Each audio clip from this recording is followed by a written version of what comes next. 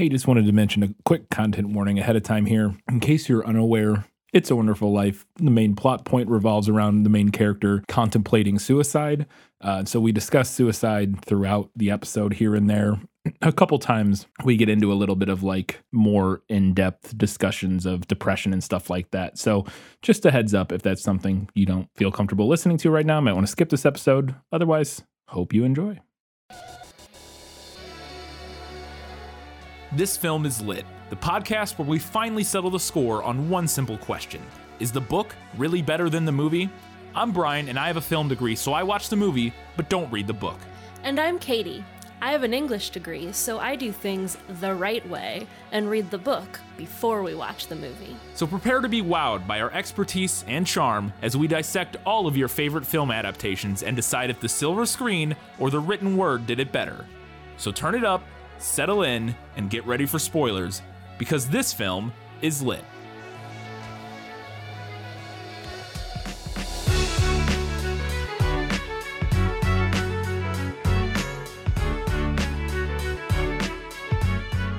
Remember, George, no man is a failure who has friends. It's a Wonderful Life, and this film is lit.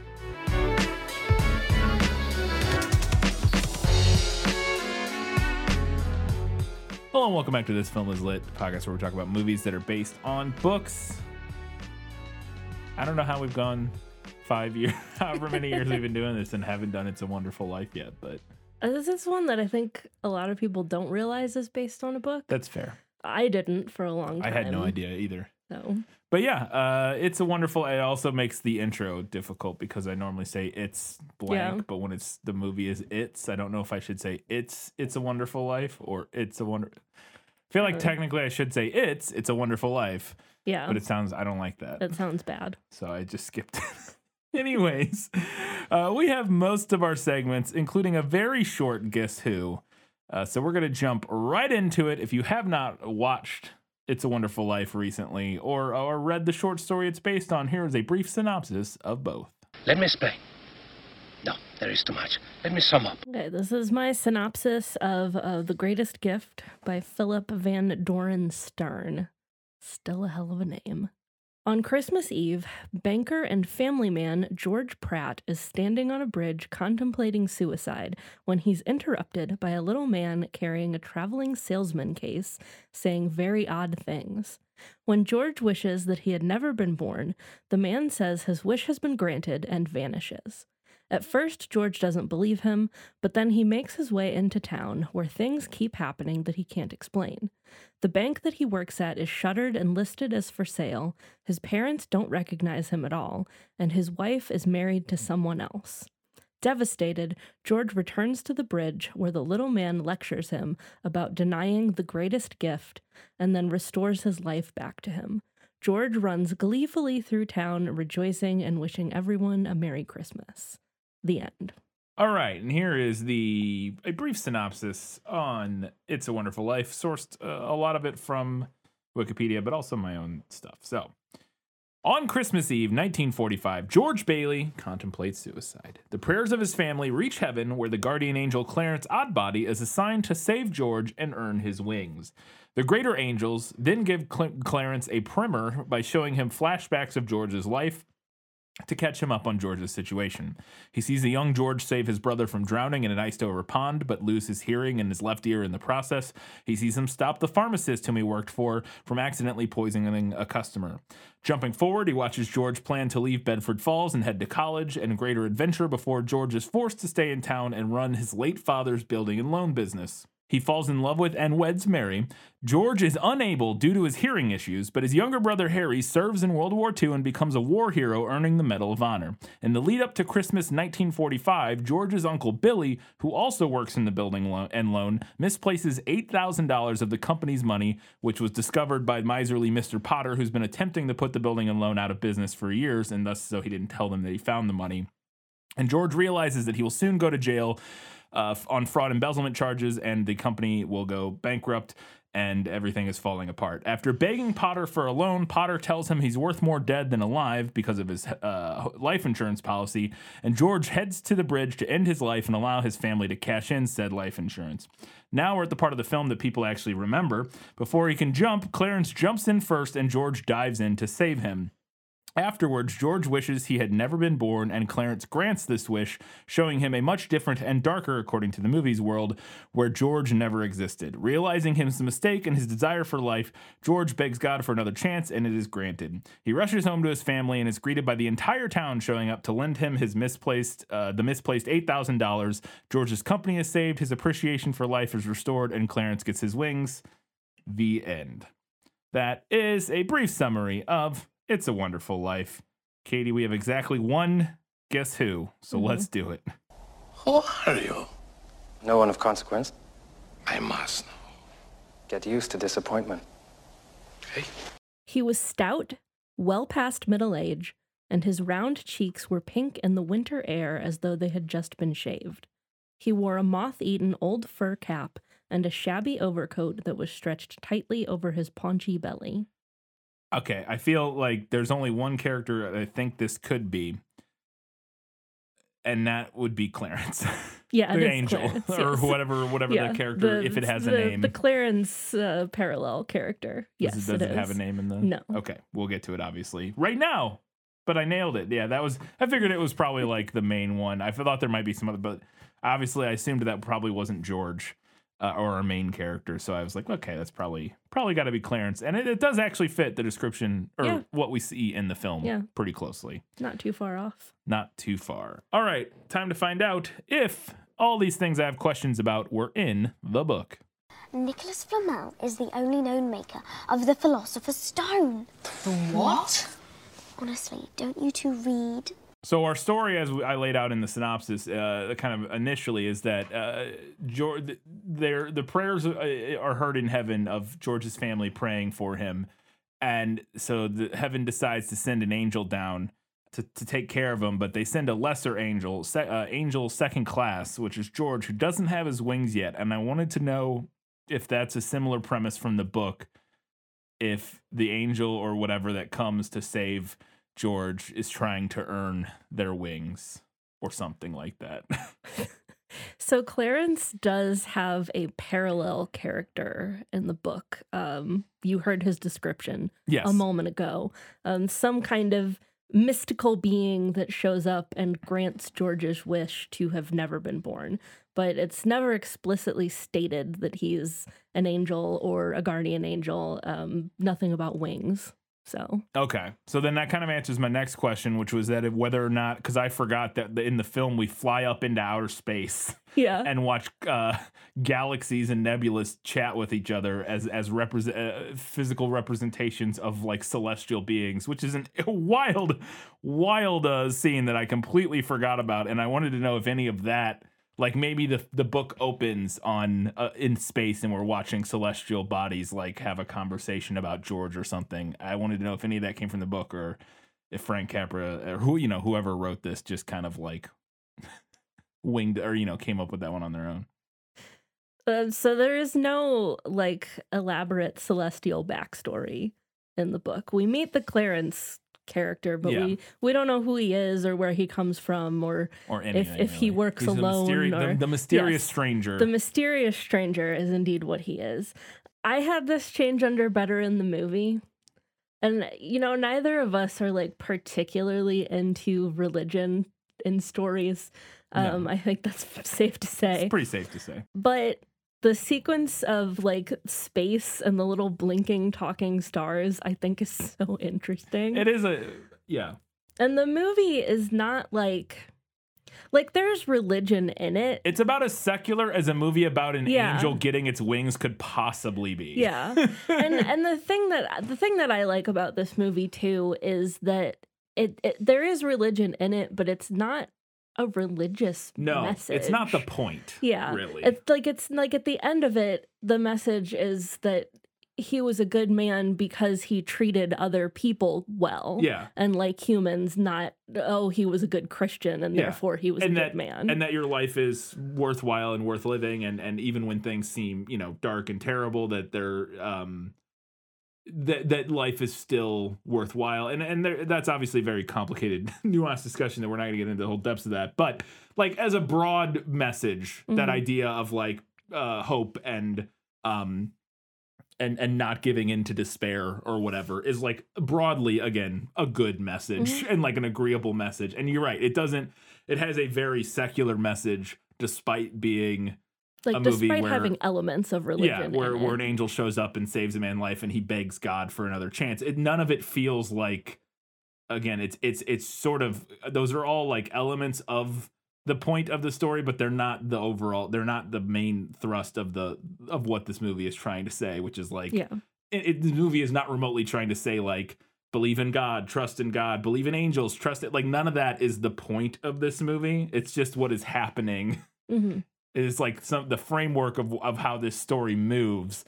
But the whole point of the story, like you said, is very grounded in earthly humanity and how people treat other people and how our one life that we have is a thing worth, cherishing or that kind of thing. So yeah, I would agree completely that I was pleasantly surprised from not remembering anything about this movie other than a few lines and the the last 20 minutes of the movie. Yeah. In my head, this was a much more religious movie than it is, and it's not like at all. Yeah. It was really interesting. So as we flash back and they're showing Clarence George's life, which is the vast majority of this movie is basically a flashback. This movie is like 90% flashback, basically. Like the whole first hour and 40 minutes of it, and then the very end is like current time, Christmas. Now let's do this. But we get this flashback to George as a kid. And there's this one, he works in the pharmacy shop and he's talking to Mary, a young Mary who's in there, and Violet, I believe, is also there. But he's talking to Mary and he's talking about how he wants to go on adventures. He's like, I'm going to get out of this town. I'm going to go on adventures and I'm going to have harems, lots of harems and so many wives or something. And I was like, what is happening? And I wanted to know if any of that came from the book because I was not prepared for this little like 8-year-old to be talking about all the harems he was gonna have. I was like, what is going on? So I think I missed that line. I must have been writing a note when he said that because I don't remember that. So in the book, adult George does like allude to his life being kind of like a boring dead end. So I guess you could say that perhaps at one time he longed for adventure. Okay. But there's not a point made of it. And there's nothing about harems. Okay. So my guess what the movie is going for here is one, it's the idea is that it's kind of silly, like hearing a little kid talk about this thing that he maybe doesn't even really understand. Probably doesn't understand. But like probably he probably reads, read a book or was listening to a radio show or something. Yeah, he probably read like Arabian Nights or something. Yeah, something where harems were mentioned and having multiple wives was mentioned or something like that. And he just kind of like repeated it. But it was like, what is okay? All right, great. So like I said, he works at the pharmacist.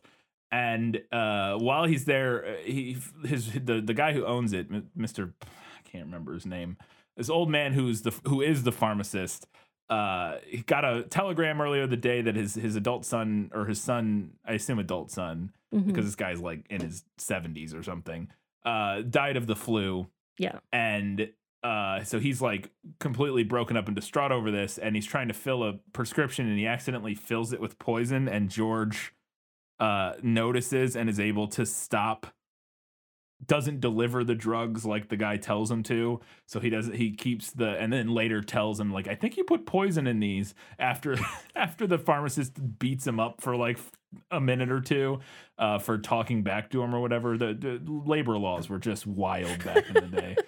Just one is like an 8-year-old working at a pharmacy, but two, you just beat him if you want. Yeah. It was like, oh boy. Box his ears. Yeah. But I wanted to know if any of that with the saving the people from being poisoned from the pharmacy, from the distraught pharmacist came from the book. None of that is in the book. It is better in the movie. I love this whole plot point. It's so dramatic. I love it. I also love how there's a big glass jar just labeled poison.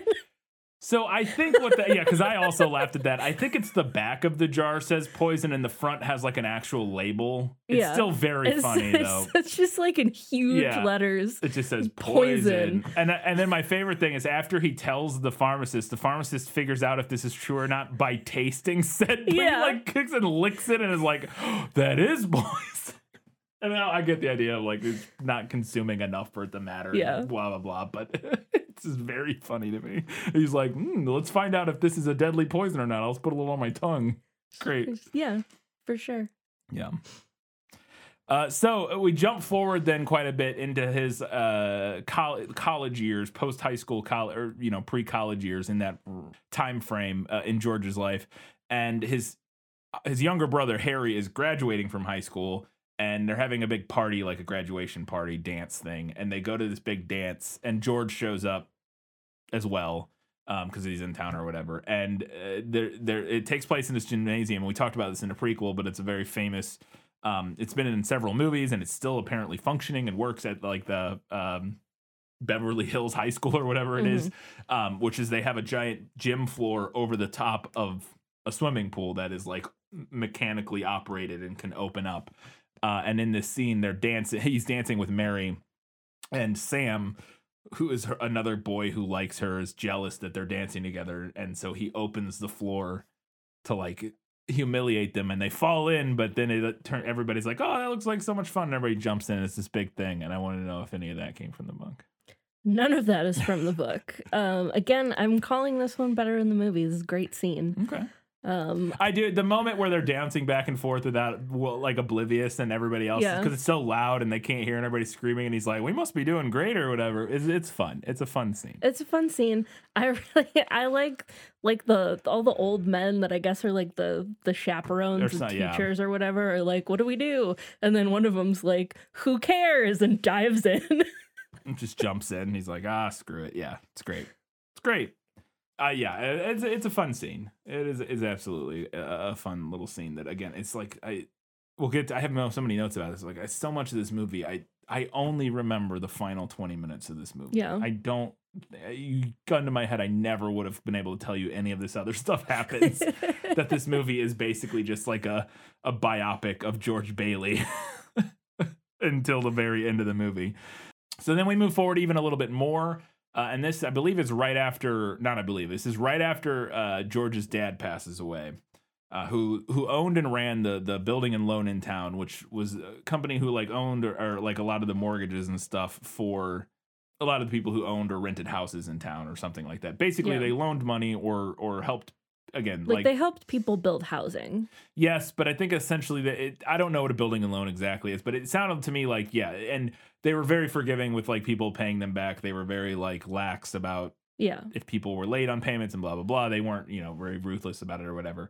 And they built good properties and whatever.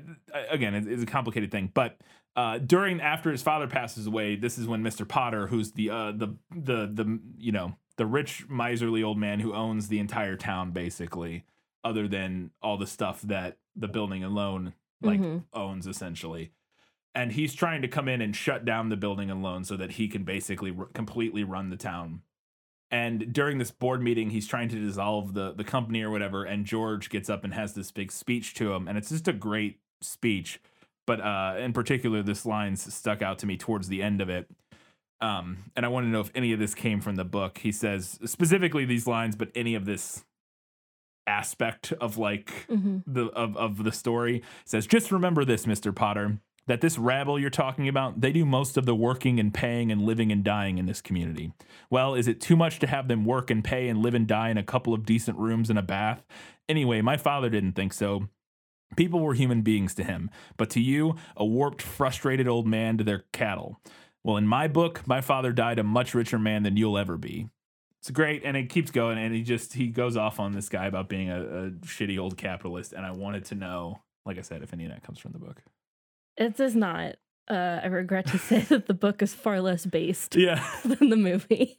Well, and it's funny, we did talk about in the prequel about how the FBI was like came out and was like, this movie is communist propaganda, and it's like, not really, but I can see what you're saying, that this movie, and it is so funny that I bet if you went and polled 1 billion, if you went and polled all of the most right-wing conservative like boomers in this country about like what their favorite Christmas movie was, Mm-hmm. God, so many of them, it has to be It's a Wonderful Life, right? Oh, yeah. Like it has to be. Maybe a few will say like Miracle on 34th Street, but so many of them are going to say It's a Wonderful Life.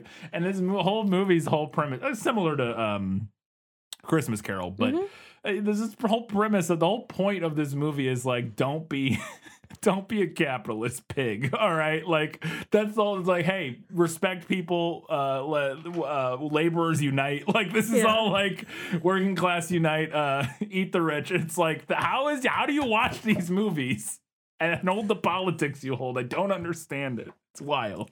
It's so wild.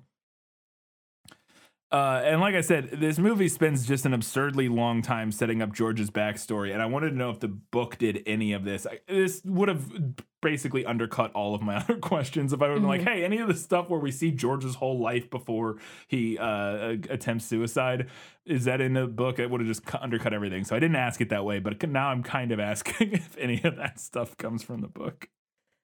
So the book is not structured similarly to the movie. The book is basically just the part where he's never been born and is running around freaking out. Okay. And we do so learn the last 15 minutes. Yes, we do learn a little bit about his backstory during that portion, like just enough to understand what's been changed by him not being born. But it's there. Yeah, it's a different setup. Right. It's not a different setup. It's just, well, I guess it depends on what you mean by setup. It's the same. It's literally just, we just don't get all of the backstory or as in depth of the backstory. But I mean, because the setup is essentially identical. It's the execution of, whatever. I guess mincing hairs at that point. There's a scene later after eventually he meets back up with Mary as adults, and they have a very brief courtship, and then they get married. And they're getting ready to go on their honeymoon, and there's this great scene where they're leaving, and then there's a run on the bank, which for most, go Google. I'm not explaining what a run on the bank is. It's basically the idea is just like, it's basically, I think, kind of what happened to FTX. The guy who just got Bankman-Fried or whatever, or the crypto guy who just got arrested. I think it's essentially a similar idea where like a run on the bank is like everybody comes, wants all their money back. Yeah, but the money's not there because that's not how banks work. Well, in this sense, in the run on the bank sense, I actually think it is. Like I think it is the fact that the money is kind of somewhat there. Kind of, and that's what why there can be a run on the bank. You literally can't have a run on the bank anymore because of how banks operate, I think. But I think back in the day, it was at least the reason it happened was because everybody could go get their money to some extent. Not everybody. It's complicated. But anyways, I'm not a financial person. Anyways, go look up what a run on the bank is. But there's a run on the bank. Basically, everybody shows up and wants their money back. And then somehow this trickles into George. I don't understand finance or economic stuff enough to understand why this then impacts George's issue or George's company. Okay, I'm gonna speak out of my butt because I'm not a financial person either. So I think what he basically has going on with his business is kind of like a credit union. Yeah, that does seem more than like a bank. It does seem like kind of what's going on. It seems like people bring their money there and he like helps them with mortgages and stuff like that. So everybody's kind of putting their money into one pot. Right. And so he literally doesn't have the money. Yes. Because he's not a bank. Right. So I think what is supposed to have happened here is that there's a run on the bank in town and everybody's panicking. So other people other people panic, so they all go, well, I'm going to go get my money too. Yeah. I assume that is what's going on here. It's just, So anyway, again, it's a thing that happened back in the day that doesn't really, it happens differently now. Again, I'm pretty sure that's basically what happened to FTX, I think, essentially, and why that went tits up. But but they're like, oh, well, the people are like, hey, we need our money. And he's like, well, I'll get you your money, in 60 days. We'll dole out the money. But then they're like, we need money now, blah, blah, blah. And I guess part of the idea is that they can't get the money out of the bank, so that they need money from him because their money from the bank is gone. I don't know. But they basically end up using all of their money from that they were going to spend on their honeymoon. They had like $2,000 saved up for their honeymoon.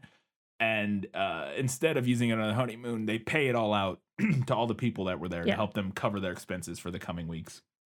And then they get, as he's leaving, they're all very excited that they were able to do it. They paid everybody out what they needed and still have like $2 left. But then his cab driver takes him home that night because he's like, oh, shoot, where's Mary? I'm supposed to be going on my honeymoon. And he arrives at the house. The cab driver takes him to this house that they looked at earlier, which was his old ramshackle, rundown house that Mary was like in love with and wanted. And there's a sign on the door that says bridal suite or whatever, or honeymoon suite. And he goes in, and Mary has like created a little like made dinner and has like chickens roasting by the fire. And there's like a honeymoon suite bedroom. A love nest, if you will. It's very sweet. And they're put up like posters of like foreign places on the windows or whatever. And I wanted to know if any of that scene, any element of that came from the book, because I was like, you got yourself a real one there with Mary. She's a winner. Good job, George. None of that is from the book. George works at a bank. There's nothing about the building a loan. There's no run on the bank.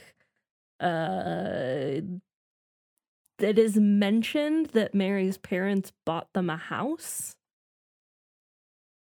But nothing else about the house. Okay, fair enough. So none of that comes from the book. Yeah.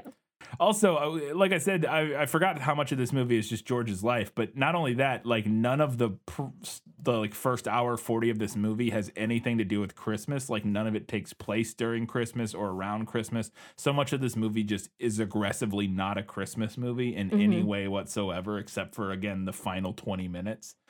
And I wanted to know if the book was similar in any capacity. Again, the book is only the part where he hasn't been born, so which does take place on Christmas. There's not a huge chunk of non-Christmas backstory. Right. The part of the book that is in the movie, the part of the movie that is from the book, in the book it similarly takes place on Christmas Eve. Okay. But it's also not like, I don't know, like he wishes people a Merry Christmas, but Christmas isn't like a plot element. It's not a plot element, I guess. Yeah. Okay. Yeah, and it's not really in the book or in the film, again, other than like everybody coming together at the end in sort of like the giving spirit of the holiday, I guess, kind of. Yeah. But you could see this taking place literally any time. Like, the story could, like, the final part of the story could take place. Yeah, like, theoretically it could. Anytime. It doesn't really matter at all. The only thing that kind of matters is we have a Christmas tree with a bell on it that can ring. Right. Well, and for our final line. It ties into themes, like Christmassy themes, like goodwill and compassion and generosity. Yeah, but I think the people all come together. I guess what I'm saying is that the people all come together to support George and give him money and stuff, not because it's Christmas and like in the Christmas spirit.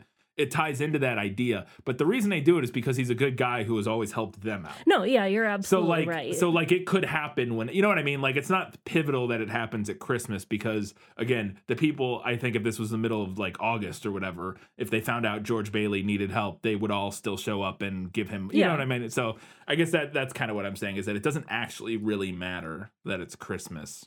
No, it doesn't. Which is, I thought was interesting. But yes, you're right. That the themes do tie into kind of general, broader Christmas themes that we tend to see in media. So we get this line.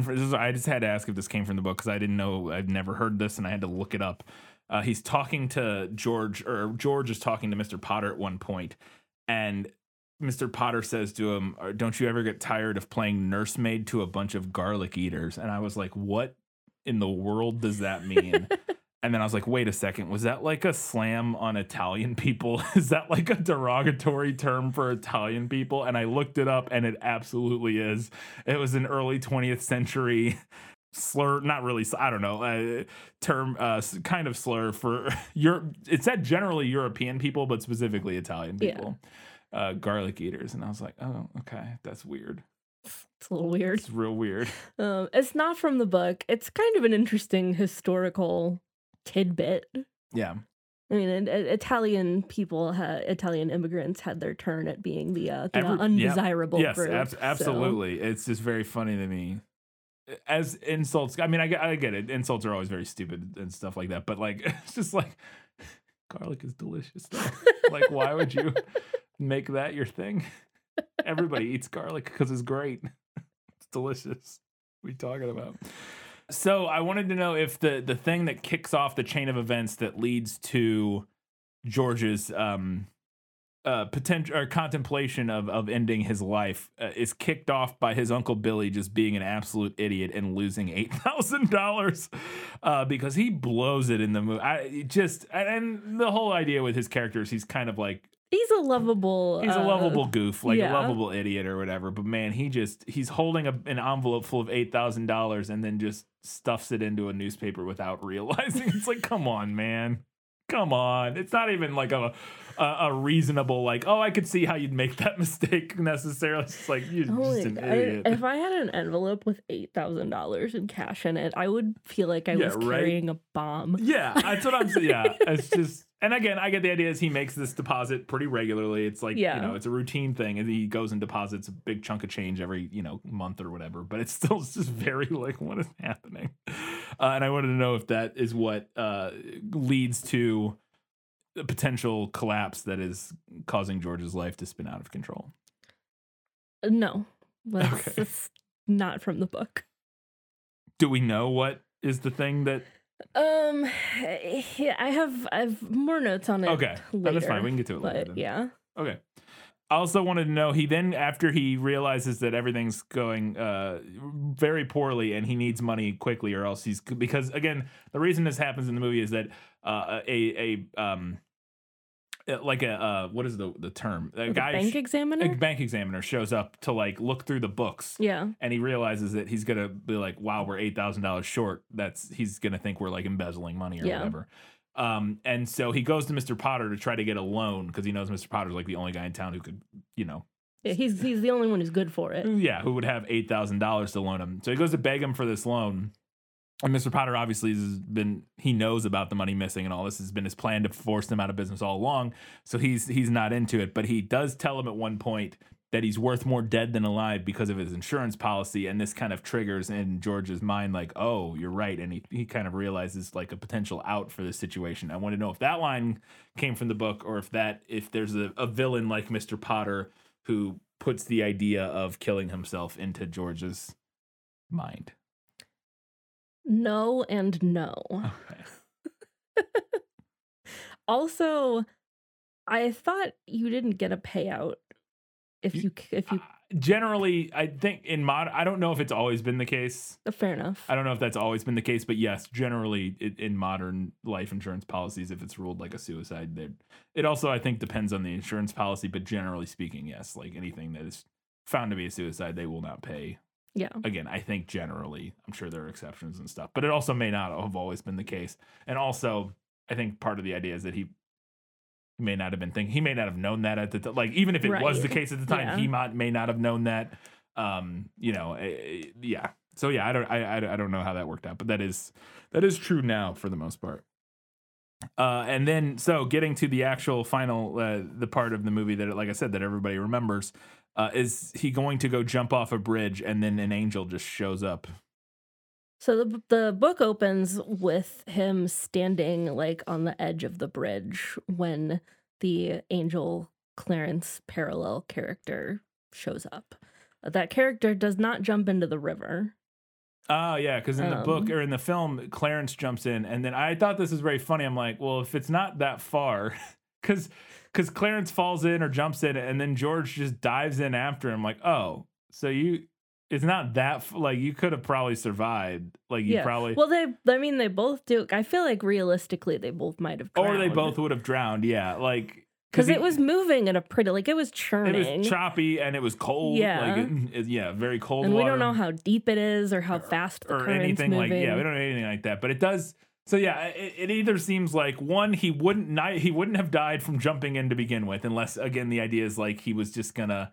Obviously, also there's, just to clarify, there's a difference between diving in intentionally, like he dives in like with good form in a way where, because if you just fall on water is very different than landing intentionally in water that you're trying to like not hurt yourself landing in. So there's that. But even still, I feel like either he would have just not died had he jumped in on his own, or they both would have died when he jumped in to try to save Clarence. And it's just like the movie is kind of hand waves away because it's not really that important.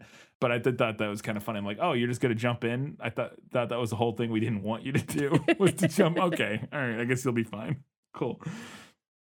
And yeah, again, I get the idea is like maybe even if he would have jumped in, one, he would have landed bad and hurt himself, but also he maybe just like let himself drown or something. I don't know. It's not really important, but I just thought it was kind of funny. So then the big thing, this is the how the message in the film is delivered. He asks Clarence, or he doesn't ask Clarence, he says, "I wish I'd never been born." And Clarence is like, that's a good idea. Maybe that'll do the trick. And then switches the world to a world where George had never been born. And that's the big alternate reality message delivery system, is a universe where George doesn't exist, to show him how bad things could be without him. And I want to know if that's the twist in the book. Yeah, that is the main plot of the book. Clarence does not accompany him through the town in the book, but that is basically what happens. Gotcha. And then does George run through town seeing all of the degenerate trash, i.e. bars and casinos and risque clubs or whatever? He does not. That scene has always cracked me up. He's just like running down the main drag, and it's like bar, dancers, casino, bar, dancers, casino, pawn shop. It is essentially turned into Las Vegas, basically. Yeah. I'm like, how is this town supporting all of these very similar businesses? Yeah, there's a lot of the same. You guys don't need 20 bars. Yeah. Yeah, and I will say that's the most conservative thing about this movie is it's like, look at how horrible the world is. There's bars and women. I don't know. Like it's this is very funny. That's the most accurate cop scene in a movie ever. He walks at this shit cracked me up so much. He walks out. He's like, again, he's freaking out because he doesn't know what's going on, and he gets into town. He's trying to find. He runs into Violet or somebody.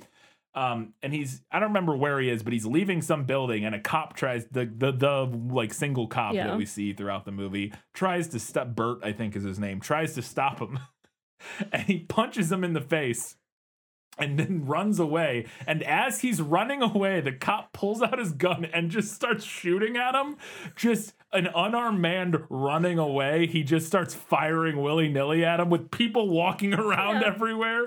And I was like, this is the most accurate cop scene I've ever had seen in a movie. And I want to know if any of that came from the book. It does not. There's not a cop character in the book at all. So dang. that scene got me good. So eventually he realizes, the world's a disaster without me. And he goes back to the bridge to pray and beg for his life back or whatever, and God or the angels or whatever grant him his life back. And he goes home, and as he's running home, he's looking and seeing all the businesses that are back now that he remembers, and he's running down Main Street, and it's a very famous shot in the film, and he's like saying hello to all the businesses. And I wanted to know if that where he yells Merry Christmas to all the businesses came from the book, because it's like the main reason this movie's a Christmas movie. I would say no. He does run back to like the places and people that he visited while he didn't exist. Okay. And wishes everyone a Merry Christmas. Okay, so the idea is... The idea is there, but like that specific scene where he's running down the street yelling Merry Christmas to all the businesses is not from the book. Okay, fair enough. And then does Mary end up saving the day? Because in the film, it just turns out Mary has been... solving this problem while he's been sulking on a bridge. She went around and talked to everybody, and they all show up to drop all the money off. And somebody says like, "Mary did this. Good job, Mary." And she's kind of like shuffles off to the side. I want to know if there's a similar like resolution to like the town showing up to like give him money or save the day. How does that wrap up in the book? The missing money plotline is not from the book. Okay. So there's not really a resolution at the end other than like him realizing he does want to be alive, and Right. he like goes back home and kisses his wife and children, and everything's great. So the reason he's suicidal in the book has less to do with like a big catastrophic event. Yes. Okay. All right. We're gonna talk about We're it. gonna Okay. talk Okay. about Okay. Okay. Well, then my last question, and obviously has to be the last question. Is this line from the book? Every time a bell rings, an angel gets his wings. That's right. Well, Jimmy Stewart. That's right. I can't do Jimmy Stewart, but does that line? Every time every time a bell rings, an angel gets his wings. Does that come from the book? I thought for sure this would be from the book. I mean, surely. But it's not. It's totally a movie invention. Well, there you go. So that I would have assumed that, and well, I guess that makes sense. I guess I should have known because I did start by asking if the whole angel wings getting his wings plot line came from the book, and it did not. So it makes sense that the line wouldn't. But yeah, that's something else because it's got to be like top 5 or 10 like known lines of cinema. Yeah. Like at least English speaking, like Western cinema. It's pretty crazy. All right. Well, those are all the questions I had. I didn't have a Lost in adaptation because it wasn't really too confused by anything. But it's time now to find out what Katie thought was better in the book. You like to read? Oh, yes. I love to read. What do you like to read? Everything. I just have a couple things here. My first two are things that were added to the movie that are not in the book. And I just want to preface this by saying that obviously the way that we perceive things as an audience changes over time. So this is just a couple things that are a little uncomfortable as a modern audience watching it. Like the part where he won't give her robe back is a little uncomfortable. It's borders on the edge. Yeah. For sure. It definitely leans into like, okay, yeah, into gross. And then like the part like when they get together and they're talking on the phone together to Sam, and then he starts like shaking her and yelling in her face. It's really weird. It's just uncomfortable to watch. That one's just one of those things where it's like, is this how people displayed emotion and like, or is it like a character choice? I don't know. I had the same thing in that moment where, because the specific moment you're talking about, just to clarify for in the listeners if they haven't watched the movie in a while, is right when he like realizes he loves her or whatever, and is gonna like he's going to her house, and then they get a phone call from Sam, and they're like listening to the phone on the phone together because Sam wants to talk to him for some reason about something. And then they're kind of like their heads are leaned together. And then after they hang up the phone, he turns to her, and they're like, he's like resisting.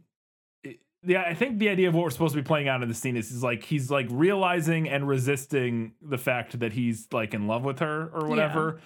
But the way it plays out physically in the scene is he like awkwardly grabs her and is kind of yelling at her. Yeah, he's like kind of shaking her. He's like 2 inches away from her face, yelling. Yeah. That he doesn't want to get married and settle down and blah, blah, blah. So I do think that what we're supposed to be seeing is him resisting. Yeah, this is him like resisting. This idea of like domesticity, I guess. Yeah, and abandoning his life of adventure or whatever and that sort of thing. But it could just come across weird. Like the other scene with the sweater thing or with the robe, it's like that I could see still playing in a movie today. It would be it's awkward, and it looks like, or not awkward, it's creepy, and it's definitely like without seeing enough of their relationship to know like the back and forth they have. it comes across as like bad. Like Yeah. it comes across as like that. Don't do that. So, but you can see what the movie's doing there. In this scene, I was just like, is this how humans express feelings? And like, what? It just feels so weird. And then the way they and this is the thing with old movies in general, they kiss like psychopaths. Like it, in the 40s and 50s, I don't know if it was in like pre-19 like 70s or 60s or so. Everybody just kisses insanely, Like so aggressive. and like. And I don't know if that was a movie only thing or if people actually kissed that way, but I don't know. Couldn't tell But ya. they just like aggressively smash their faces into each other in a way that is, and I part of that may be like a ratings thing, maybe like Yeah, maybe. like the actual like making out was like obscene or something. I don't know, but the way that people kiss in old movies has always just been very upsetting to me. I'm just like, what is this? What are you doing? And again, maybe it's a ratings thing, maybe it's just a change in whatever cultural mores or whatever. But it's just very strange to me. But yeah, that whole scene, I agree. It just, again, almost less so than like it being problematic or weird. I just felt like it was like, who acts like, what is happening? Yeah. What are you doing? Yeah, This is very it's an strange. odd scene. It's a little uncomfortable to watch, as Yeah. I said. Couple other things here. In the short story, the Clarence parallel character gives him like a traveling salesman case. After he grants his wish to have never been born, he's like, here, take this. And you can like use that as a way to talk to people. And he does, like, he goes to his parents' house and he uses that as like a way to basically like get inside and talk to them. And then he does the same thing with his wife, who's not his wife. And I don't think that would have worked in this movie. And I think that the way it plays out with him just like running around freaking out is better. But I did think it was kind of a charming, interesting little device in the short story. Yeah, no, it sound yeah. Yeah. And he like when he goes to talk to his wife, he's like, "Oh, here, take this brush. We're giving them away for free on Christmas. It's a sample, blah blah blah." And then like when he comes back at the end after he's gotten his life back, the brush is still there. Dun, dun, dun. That's a fun little Yeah, like it's a detail, fun yeah. little like twist. Like a kind little of. like it's a fun little like a Twilight Zone little Yeah. detail. Like, ooh, yeah, no, that's fun. And my last note is about Mary, because the worst fate that that the movie can think of for Mary So is good. being a spinster librarian. She's an old maid. But in the book, she's married to a mean drunk, and I think that's worse. No, that's way worse. Worse. That's her life seems fine in the movie. She's just like works at a library, like seems pretty chill, like it seems fine. And then But she wears glasses. and they made her homely. And she's dowdy. Yeah. Yeah, and then no, definitely being married to like a mean drunk would be a fate much worse than being a nice librarian, as it turns out. Yeah, that cracked me up. I was just like, oh no, because he grabs her and he's like, Mary, what happened to you? You're a librarian. No. Like, okay, great. All right, let's find out what Katie thought was better in the movie. My life has taught me one lesson, Hugo, and not the one I thought it would. Happy endings only happen in the movies. So right off the bat, the movie changes George's last name from Pratt to Bailey. I think that was a good choice. Yes. Bailey is a far friendlier sounding Much friendlier name. name than Pratt. Yeah. And as before recent events with certain people named Pratt. But yeah. So his younger brother, Harry, it is established in the book that he did have a younger brother who he saved from drowning. And then when he's never been born, obviously his brother did drown. Yeah. But they say that it happened like at a lake in the summer. And I think the like sledding and the frozen lake scene is so much more dramatic. Yeah. No, it's great. Yeah, I agree. Moving it to the winter and iced over lakes are just always much creepier. Yeah. Scarier than just a regular lake. And every time I watch this movie, I'm like, why were they Why they should have known not to go on that ice. Kids are stupid. They're very stupid because it wasn't. I think the idea like, is also he wasn't slid like, further than Well, he like they slid knew the further. ice was thin over there, but they didn't. No, but it was already open. Oh, yeah. Like he didn't like crack it and fall through. There was just like an open part. Yeah. And like no. Yeah. You could not have paid me enough. Kids are very stupid. I liked that the movie built his relationship with Mary over the years. It's not a huge focus in the short story, I guess, so maybe it doesn't really matter, but I liked it. Yeah. I liked that the movie gave us a central villain in Mr. Potter, Mm-hmm. continuing the glorious tradition of anti-capitalist Christmas films Yeah. and stories. Yeah. I love every single interaction that Mary has with her mother. And like every time we see her mom, she always looks so upset. Yeah, she really about does. The fact that they got married. And I love this one particular line when he goes over to her house. This is right before the like shaking and yelling scene that we were just talking about. And he's in their like parlor or whatever. And her mother yells down from upstairs. She's like, "Who's that?" And it's like, "Well, it's George Bailey." "Well, what's he doing here?" And Mary's like, "He's making violent love to me, mother." Yeah. And her mom's like, "Huh?" A nice little moment of mother-daughter interaction there that feels very real. Yeah. I like how this movie is technically like a period piece, kind of, but it's just kind of sitting in that. It feels very natural. Like there's nobody's ever like, "Oh no, the depression." Yeah, you're right, because you most just see the effects of it. Yeah, because most of this takes place in like the 20s. Yeah, and then the like 40s, the 20s eventually. and 30s, and then we like the World War II feels a little different because it's like a montage. Yeah, where they explain everything that happened. But like the Great Depression, and then like even like when we see the pharmacist's son who died of influenza, that's like 1918. Oh yeah. So that's like that's Spanish like flu. the Spanish like flu, yeah. But nobody's like, the Spanish right, flu. Yeah, it's never like we just specifically see the effect of it. Yeah, it's like the opposite of Forrest Gump. It's like inverse Forrest Gump, where we just kind of see the effects of the world events that are happening and we never point them out or draw attention to them, whereas Forrest Gump is like the exact opposite of every possible way. That's really funny. So I want to talk about the reason that the main character, George, is feeling suicidal in both of these mediums. So I'll read to you what he says in the short story. So he's talking with the Clarence character.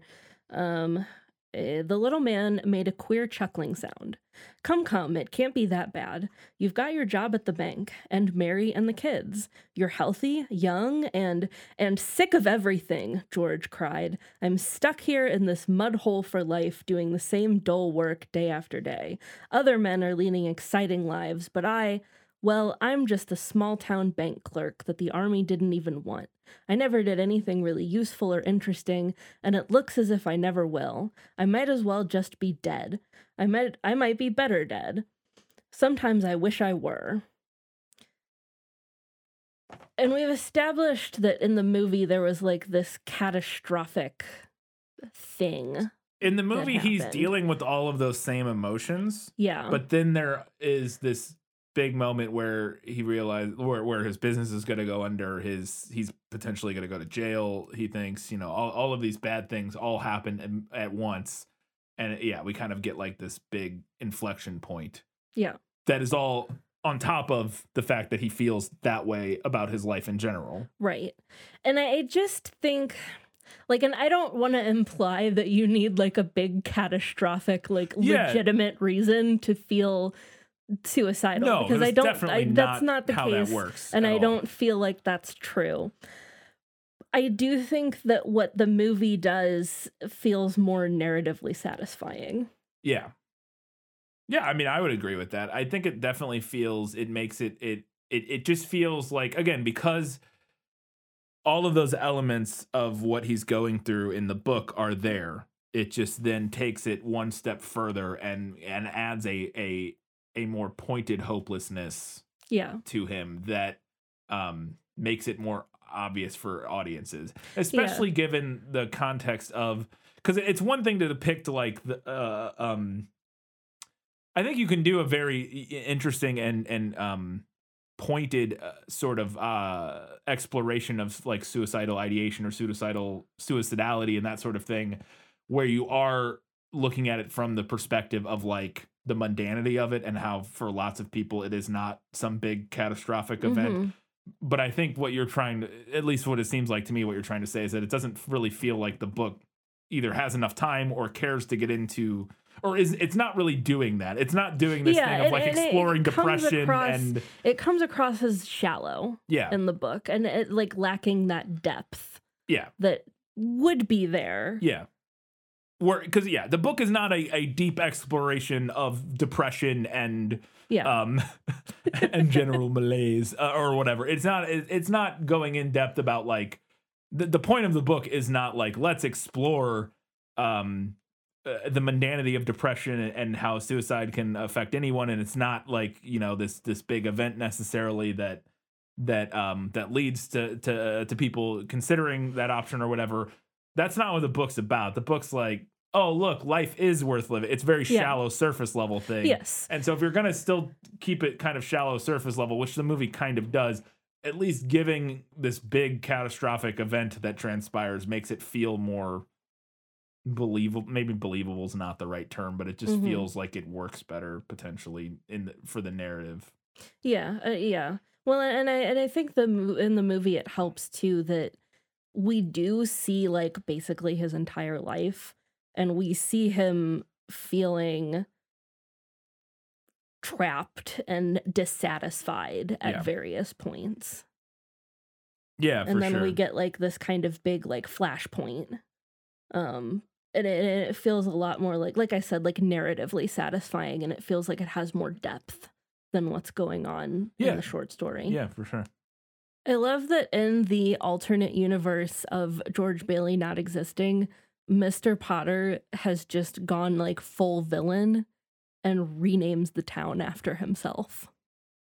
Yeah. I love that. Pottersville. It's great. Why not? Why if not? You own the town. Yeah.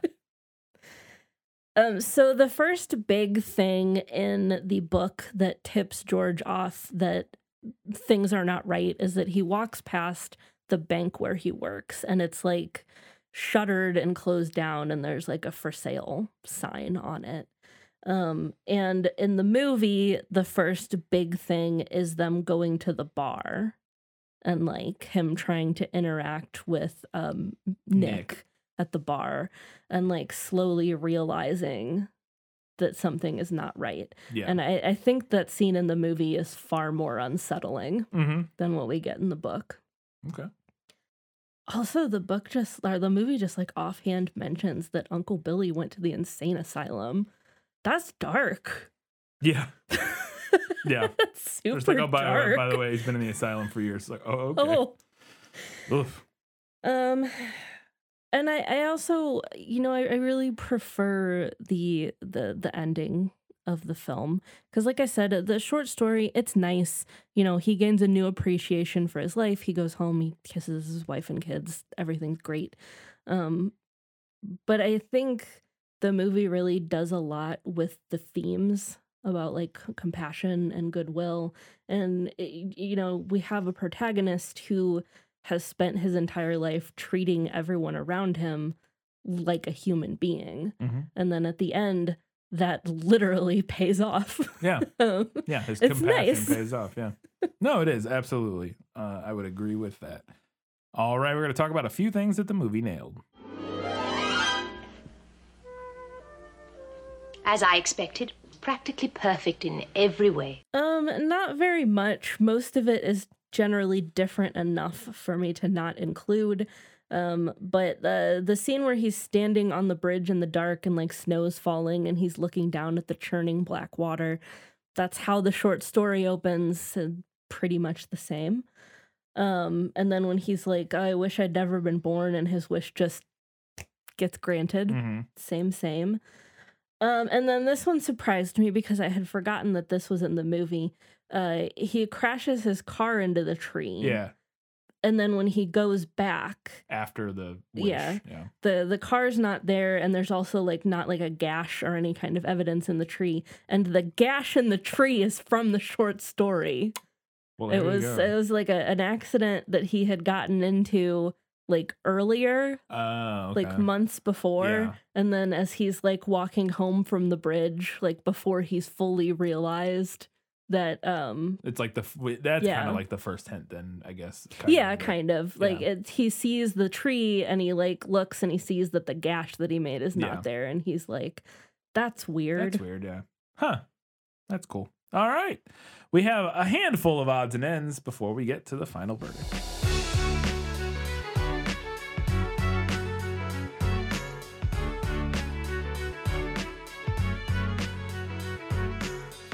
Oh, I love a good opening credits sequence. This movie has it because it's an old movie. Yes. Yeah. It's like a book. Yeah. They literally turning pages on the book. I think we should bring back opening credits sequences. I could not disagree. We're going to have to get divorced. I could not disagree more. I like when they're fun. I like them. There's very few of them that I enjoy. 99% of the time, get opening credits out of here. No, thank you. Just get to the film, please. There's this when he's a little kid, there's this great scene, and I love this character. She's fantastic throughout the whole film. She shows up like a handful of times, but Violet is the other girl that has a crush on George throughout the course of the film. And her and Mary are in the pharmacy at the beginning talking to each other. And Violet says to Mary, she's like, I like him about George, as he's like working over behind the counter. And Mary turns to her and says, you like every boy. And she's like, what's wrong with that? And I was like, good for you, Violet. We stand a sex positive queen. Look at you. It's great. There's something that George's father says about Mr. Potter that I am incorporating into my vocabulary post haste. He says, like, he's a sick old man, sick in his body, and sick in his soul if he has one. Yep. Yes, sir. Which he does not. I also love, and this goes back to my note earlier about the way that this movie handles the historical period that it's set in. But during the dance scene, it says like class of 1928. So like the whole time that there's this crowd of like dancing young people enjoying themselves, their lives are like about to begin, you just see 1928 hanging ominously over their heads. Yeah, no, that's fair. Totally. Yeah, that's a good point. I didn't even put that together, but that's fantastic. I also loved to bring this movie into modernity. Mr. Potter, when they're talking after George's dad dies and they're talking about he's trying to like dissolve the building and loan. Yeah. And he has this whole big long speech about the people in the town that basically just boils down to nobody wants to work anymore. Yep. Boy, we just keep saying the same things, don't we? The more things change, the more they stay the same. Yeah, people have been complaining about people being lazy and entitled for literally all of human history. It's just never not been a thing. And we kind of talked about it, but it is just so much of this movie is just so deeply sad. It's like watching this out of context as like a Christmas movie. If you don't watch it as a Christmas movie, like if you're just watching it as a movie, it's just like a deeply sad and tragic film where where he just like gets steamrolled into wasting away his life working at his dad's job that he didn't want to do. And now he has a good life. And again, that ends up being the point, is like he has a nice life that he enjoys. But it's just like at every turn, you're just watching his dreams get crushed over and over again. And he just kind of lets it happen. And I was like, if you didn't watch this in the context of watching a Christmas movie, the first hour and 40 minutes of this is just like a deeply depressing film, other than a few fun scenes here and there, all of which have nothing to do with Christmas. It's one of those movies, as we were sitting here watching this, I'm like imagining sitting around watching this at a Christmas party, or like having it on and like watching. I'm just like, this is... Or like imagine like going to the theater in 1945, like, oh, we're gonna go see this Christmas movie, and then you're like sitting there hour like, and a half later, where's the Christmas? What is it? When does it become Christmas, and when do we stop watching Jimmy Stewart be sad? I don't understand. No, but I totally agree with you. Like about George. He just gets roped into the grind, basically. Yeah. I found a lot to identify with. And then especially too, like kind of like the knife twist is that he then has to watch his younger brother get all of these things that he wanted. He gets to go to college. Yeah, he gets to go to college. Go to the war. Yeah. Which was a thing that people wanted to do. A thing back that then, people wanted to do, but that also means that he gets to like get out of the town and travel. That's true. Yeah. And he gets like a good job in a different city. Yeah. I was like, is this a millennial story? Yes. People haven't changed. We're always the same people. There's just people forget that we're the same that we've always been. Yeah. Yeah. I got to talk about this one little scene. It cracked me up so much. There's this scene where George is going, I don't remember the exact context, but he basically bumps into Violet out on the street and he's like, wants to take her on a date. He's like, oh, let's go on a date or whatever. Yeah. And then he's like explaining this date, that what he wants to do, and they're like standing in the middle of Main Street, like in the grass median or whatever, in the middle of Main Street, and he's like explaining, like, I want to go to the field and we'll dance with our shoes off and blah blah blah, like it's like romantic, like romanticist stuff or whatever. And she's just kind of looking at him like, what are you talking about? Like, what is your deal? And I love it's on a close up of him for this whole conversation, and then at the end she kind of like rebuffs him. She's like, I'm good. And then it pulls back to a wide shot and there is an entire crowd of people who all just start laughing at him. And I'm like, what? Wait. I started laughing. It got me so good because you don't see the crowd gather. Yeah, it's a very tight shot on the two of them. Yeah. And then it just pulls to this wide, and there's like 30 people crowd. I'm like, what are you doing? Why are you all crowded around these random people listening to their What is happening? And I guess he's being a little loud, but not like because he's being very animated. But it was such a strange scene. I was like, where did those people come from, and why are they just listening to your conversation? It's very strange, but it was very funny. I don't know what causes this or what it's called, but I love the soft, glowy look that some black and white films have. Yeah. Not all of them have it. Some of them look almost like a moving, like newspaper photograph. Yeah. But this one in particular has like a very, like it's very soft and like diffused and glowy looking. And I love that. I think the term might be bloom, which is a term with there's certain basically for the way light diffuses. I believe bloom would be the term that you're kind of what you're describing there, and I assume it has a lot to do with like different film stocks and grades and how it was shot and stuff like that. I don't know nearly anything about that sort of deeply technical like physical film stuff. I've never shot a movie on physical film. I've only ever taken pictures with physical film, so I'm hardly knowledgeable on like physical film medium.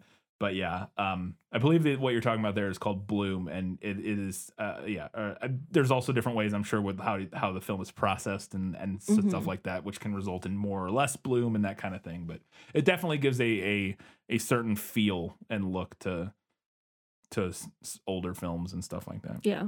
Another thing that I love in this movie is Mr. Potter's ornate wheelchair throne. Yes. I love He it straight up so has much. a throne wheelchair. It's just like, you would. You would. There's this great scene, and after George is losing everything, they get a call from the their daughter's sick. Their daughter's sick because she came home with her coat unbuttoned. Yeah. And then the teacher calls to check on her. And George grabs the phone and starts berating this teacher for not like making sure her coat was done up or something. Something. He's having a temper tantrum. He's freaking out because again, his life is crumbling. It's somewhat understandable that he's just like taking this out willy nilly because again he thinks he's going to jail and his job or his whole career is ruined and blah blah blah, and he's financially ruined. Like things are about as bad as could be. So it's a little bit understandable, but he is a jerk and he takes it out on this teacher. And then he starts yelling at the husband. Gets on the phone. He starts yelling at him.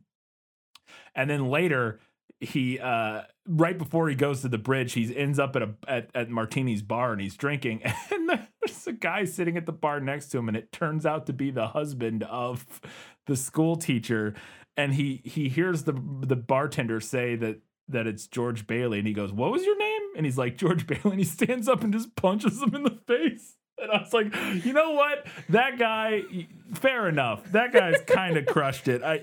Everything he does in that scene is kind of perfect. And he's just like, I was like, yeah, man, yep. I don't know if the movie is supposed for us to dislike that guy or like that guy, because I just liked him. He gets up, he punches George once in the face.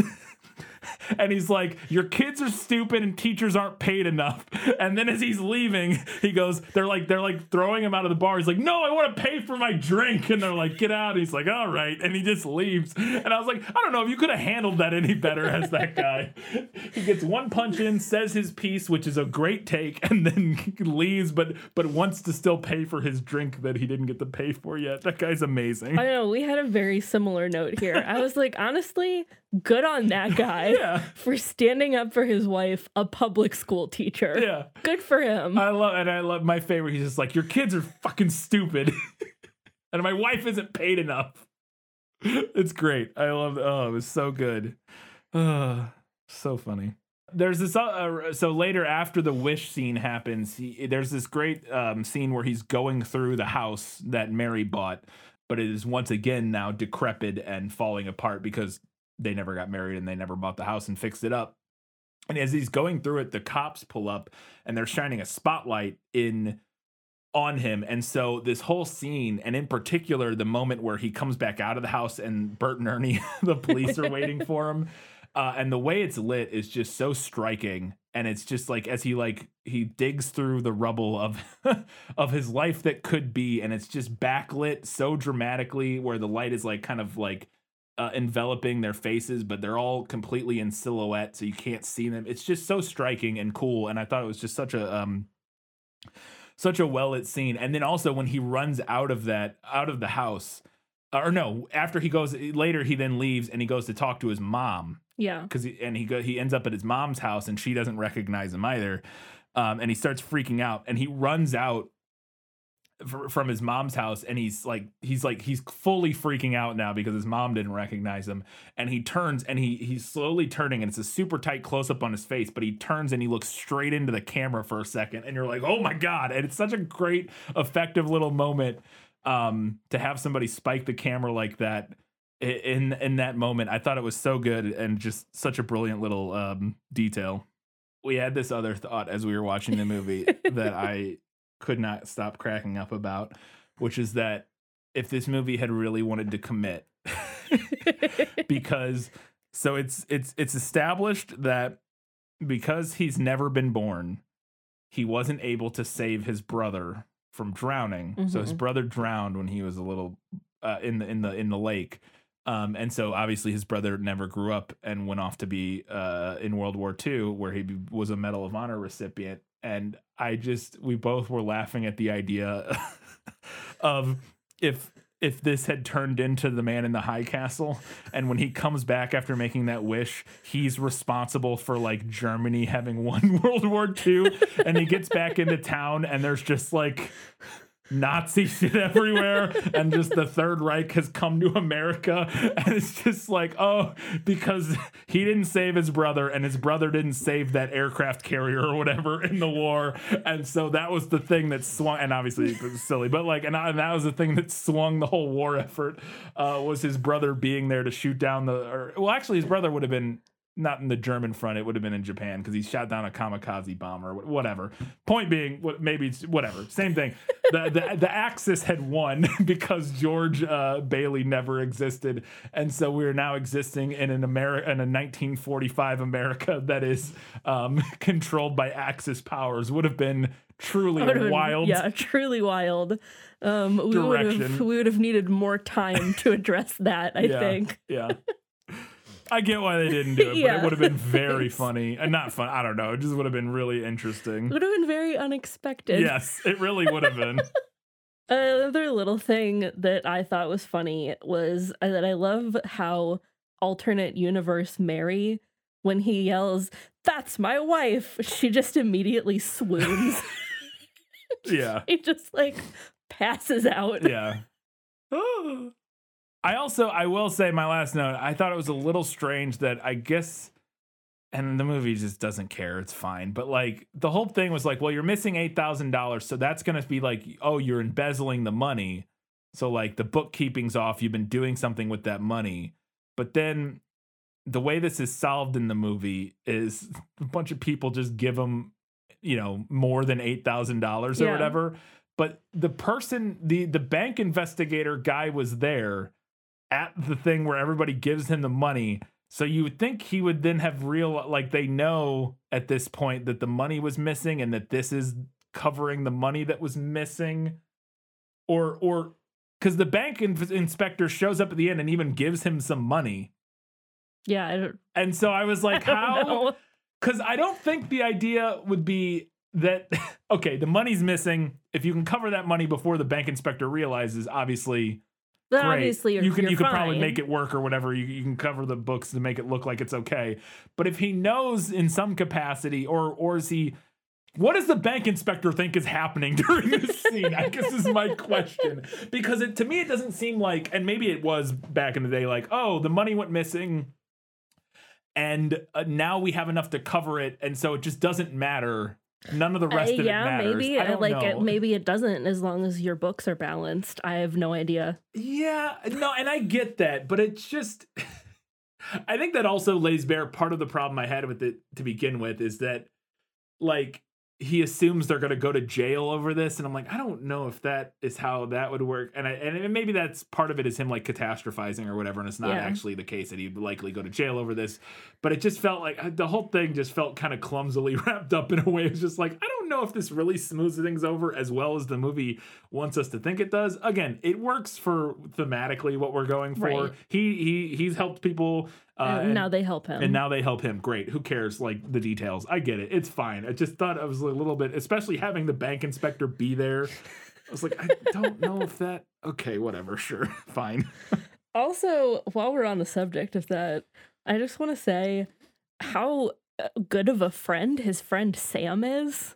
Yeah, right? Who is no explanation needed. Why are you Here's up to $25,000? Yeah, especially because he's the ultimate anti-incel. Like his whole arc, he's been like jealous that George was getting with Mary, and then at the end he's like, nah, screw it. Here you go. You need some money. I'm cool with it. Like he's become a very successful businessman, and like he totally doesn't even care that George is with Mary. He's like over it. It's fine, which I thought was nice. That's good. Good for Sam.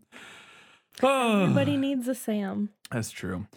Before we get to the final verdict, we wanted to remind you can do us a giant favor by heading over to Facebook, Twitter, Instagram, or Goodreads, any of our social media platforms. Go follow us, give us a like, and interact. Let us know what you thought about It's a Wonderful Life. We'd love to hear about it and what you had to say. Also, you could do us a giant favor. We don't say this enough. But if you want to go to like iTunes or it's not even called iTunes anymore, Apple Music or Apple Podcasts or whatever, or anywhere where you can leave a review for our show, go do it. Give us a 5-star review. It's very helpful and helps get us recommended to more people who are trying to find new podcasts. So yeah, do that for us. And then finally, the last thing you can do to support us, which is, the best thing for us, at least specifically, is head over to patreon.com/thisfilmislit and give us a couple bucks a month for some bonus content.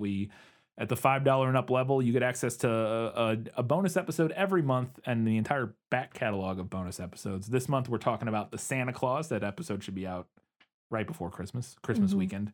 Last month, we talked about Labyrinth. We got all kinds of stuff. We talked about just anything we want, not movies that are not based on books primarily for the most part, because we're saving the other ones for the podcast. So it's generally stuff that is not based on books. But yeah, go check out patreon.com/thisfilmislit. Katie, it's time for the final verdict. Now, are you ready for your sentence? Sentence?